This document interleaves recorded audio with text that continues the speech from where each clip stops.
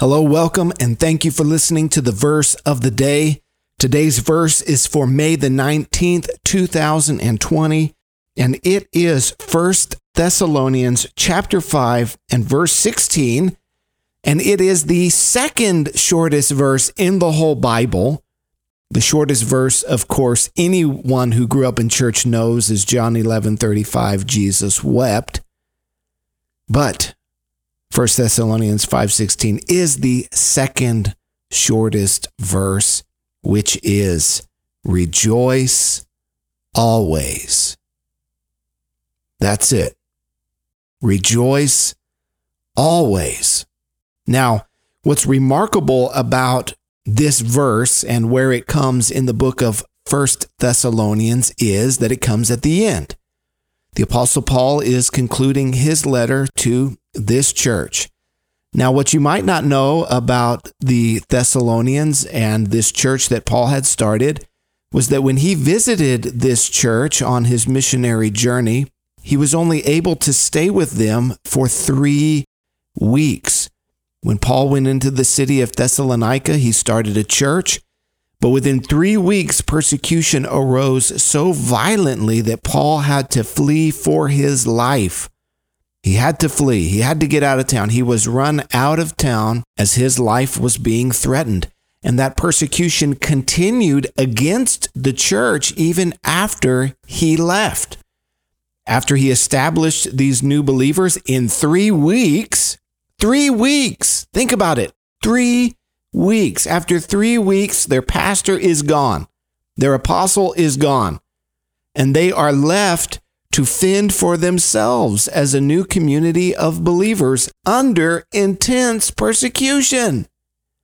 And so Paul, what ended up happening was Paul sent Timothy, his beloved son in the faith, to go and check on them and see how they were doing. Did the church survive? Did it disintegrate? Did it fall under the pressure of the persecution? After visiting them, Timothy returns to Paul with great news that they have survived, that they have even grown, and that their numbers are multiplying. But he also brings back bad news that the church has continued to suffer under this intense persecution that has even gotten worse since Paul left. So Paul writes the book of 1 Thessalonians to encourage them, to strengthen them, to build them up in their faith, that they would not lose heart in the midst of the test and the trial and the tribulation that they are going through. Yet, at the end, as he concludes his thoughts, one of his final instructions to this church is rejoice always. Rejoice always. Now, the conditions that they are under right now as a church, as people, it's not joyful conditions. It's not joyful circumstances. It is not a time and a season marked by the external things that typically would bring us joy. There were even some in their church that had died under the persecution. They had died for their faith in Jesus. Yet Paul says that they are to rejoice. How can they do that? How can they rejoice even while suffering, even while sorrowful? This reminds me of where Paul says in 2 Corinthians 6, verse 10, that he is sorrowful, yet always rejoicing. How can this be? How can this be possible? How does this work?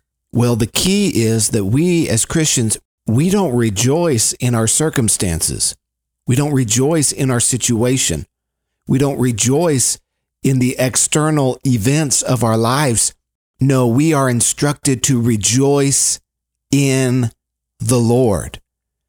Rejoice in the Lord. Celebrate what God has done in your life. You see, we as Westerners are so caught up in the material world, our material possessions. We think that life and the meaning of life is found in the accumulation of stuff. This idea is rooted in a naturalistic worldview.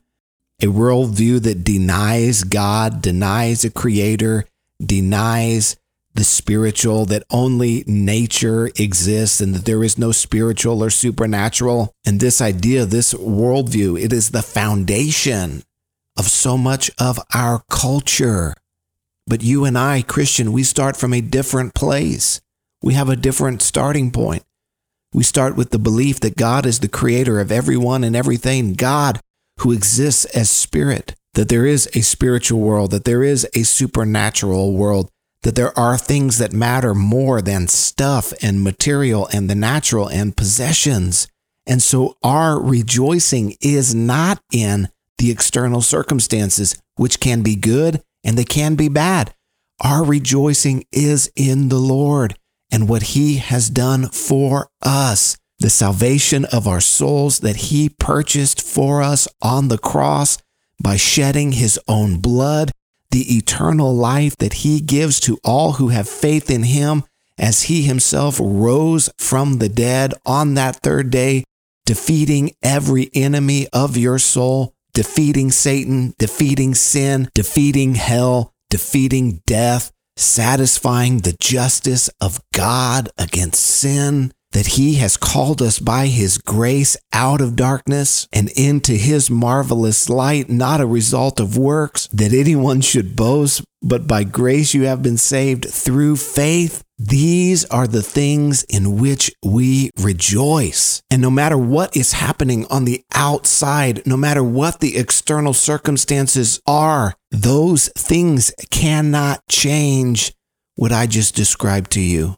Nothing that happens on the outside in the natural world, whether good, whether bad, whether rich, whether poor, whether we get a raise or lose our job, whether our wife loves us for the rest of our life or whether our husband and spouse leaves us, it does not change the things I just described to you, the things that matter most in this life. And so we always have reason to rejoice. And what this tells me is Paul writes to the Thessalonians who are suffering, who are struggling, and he says, it's time to rejoice in the Lord. It tells me that there is never a day that we get a pass from rejoicing in the Lord. There's never a time, there's never a situation, there's never a circumstance that is so grave, that is so sorrowful, that is so horrible, that we cannot rejoice in the Lord. And so as we wrap this up today, let me encourage you. Take joy in what God has done for you. Find joy in salvation. Find joy in the work of the cross, in the grace of God, and the shed blood of Jesus, and the unmerited favor that God Almighty has shown to you. Find joy in that. Don't let the devil rob you of the joy that belongs to you based on some sort of external circumstance. That is temporary. Rejoice in what is eternal.